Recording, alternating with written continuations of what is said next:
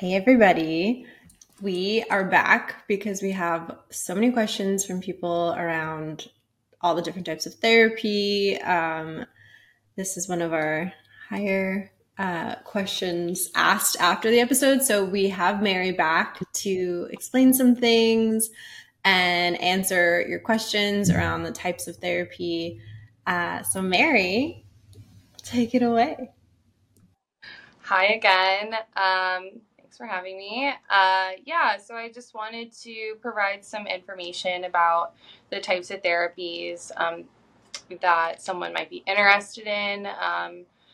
And as I said in the previous podcast, any type of there are certain diagnoses that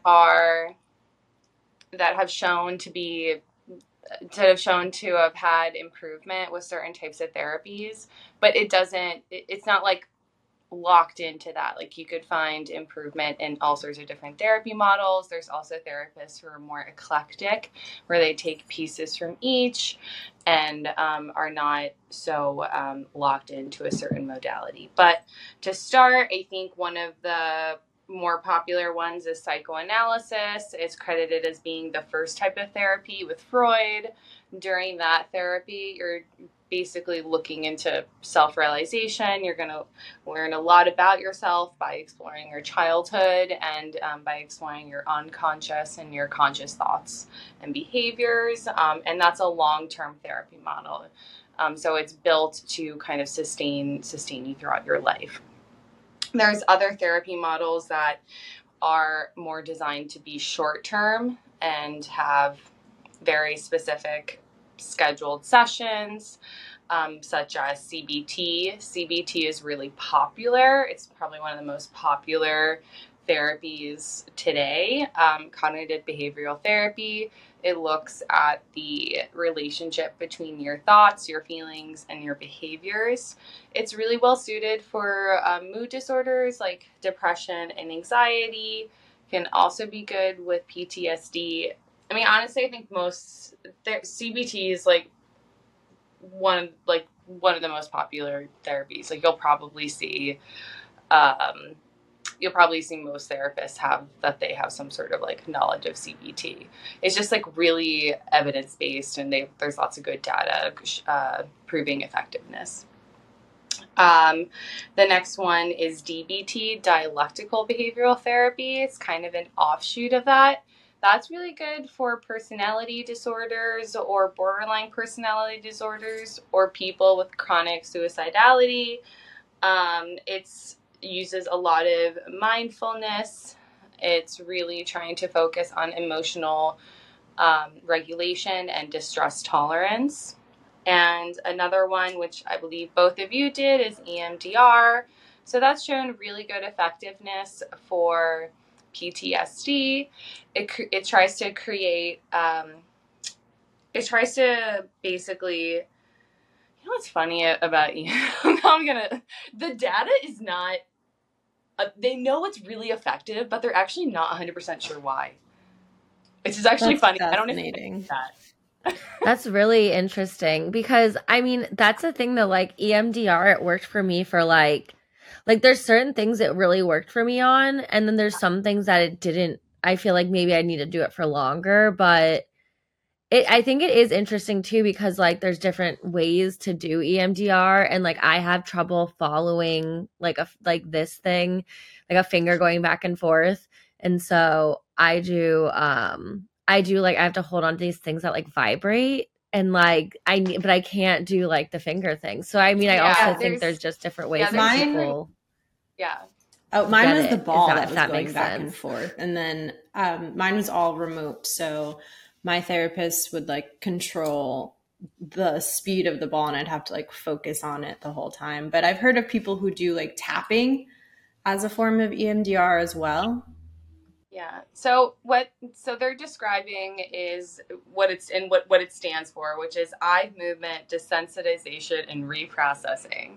So basically what it tries to do is create space between the memory of a traumatic event and your processing of the traumatic event, and try to make it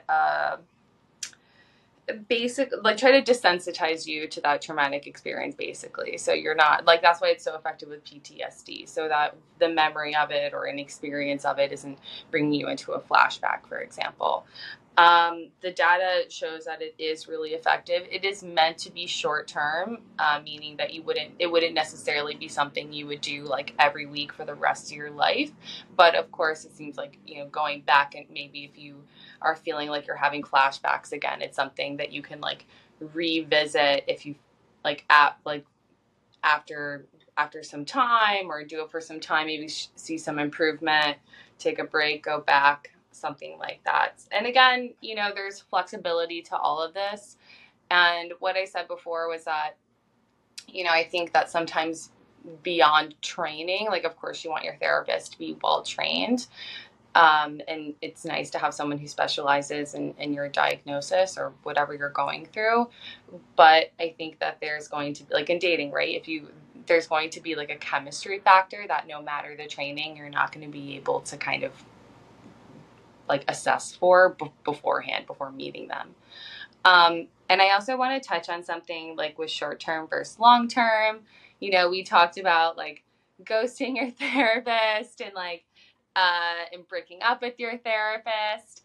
And I just want to elaborate more on that, in that, you're not going to hurt your therapist's feelings or their feelings shouldn't be hurt. Their feelings should not be hurt if you don't want to be in sessions anymore. And I definitely think that if you're not having good results, or you're not feeling productive, that you shouldn't continue with that therapist. There is, just so you know, like kind of the background, when you get trained to be a therapist, you do get trained in a termination process. So it's basically you set aside some sessions to go over what you've done, what you've worked on, what you may want to continue to work on with your next therapist. And actually, your therapist can help you find another therapist. They can provide you a list of resources for other people. So actually, your own therapist that you're breaking up with might actually be a good resource for other therapists, which is something to think about. That would be cool with dating. I was literally gonna say the same thing. I was like, can you imagine if you broke up with somebody and they're like, here's a list of friends that I actually think would be better for you. That would be amazing. That would make dating so much better. Maybe so therapy is better than dating. We've officially established. I mean, we already knew that, but like now we've doubled down on it. I can't think of worse than dating, actually. I think it's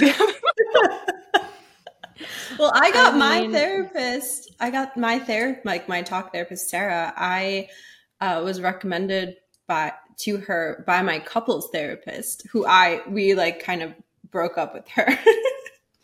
So like I didn't realize that was happening, but that worked out for me. See, there you go. So maybe worthwhile for you to kind of go through some of like your final sessions, so you can get referred to someone else. Yeah, so those are just kind of the two things I wanted to touch on that I feel like we didn't get to flesh out properly in the last session. Oh, actually, one more thing. We talk about talk therapy. I just want to clarify that like any therapy where you're talking is talk therapy.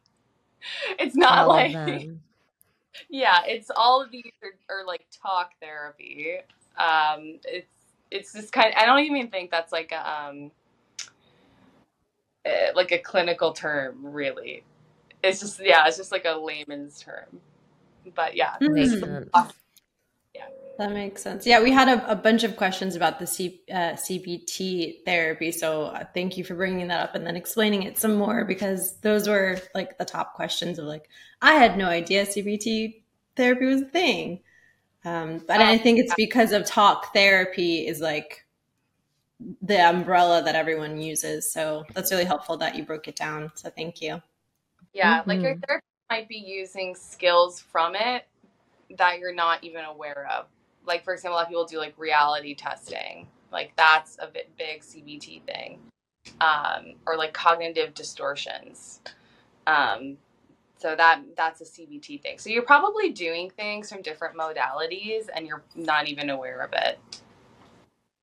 I love it. Well, thank you so much for clarifying. I feel like that, I mean, once again, leaving with so much knowledge. Thank you guys for giving me space. Thank you. And if anyone has questions, feel free to continue to DM us. Maybe we'll have Mary on again. And thanks for listening to Casually Mental. See y'all soon. Bye. Bye.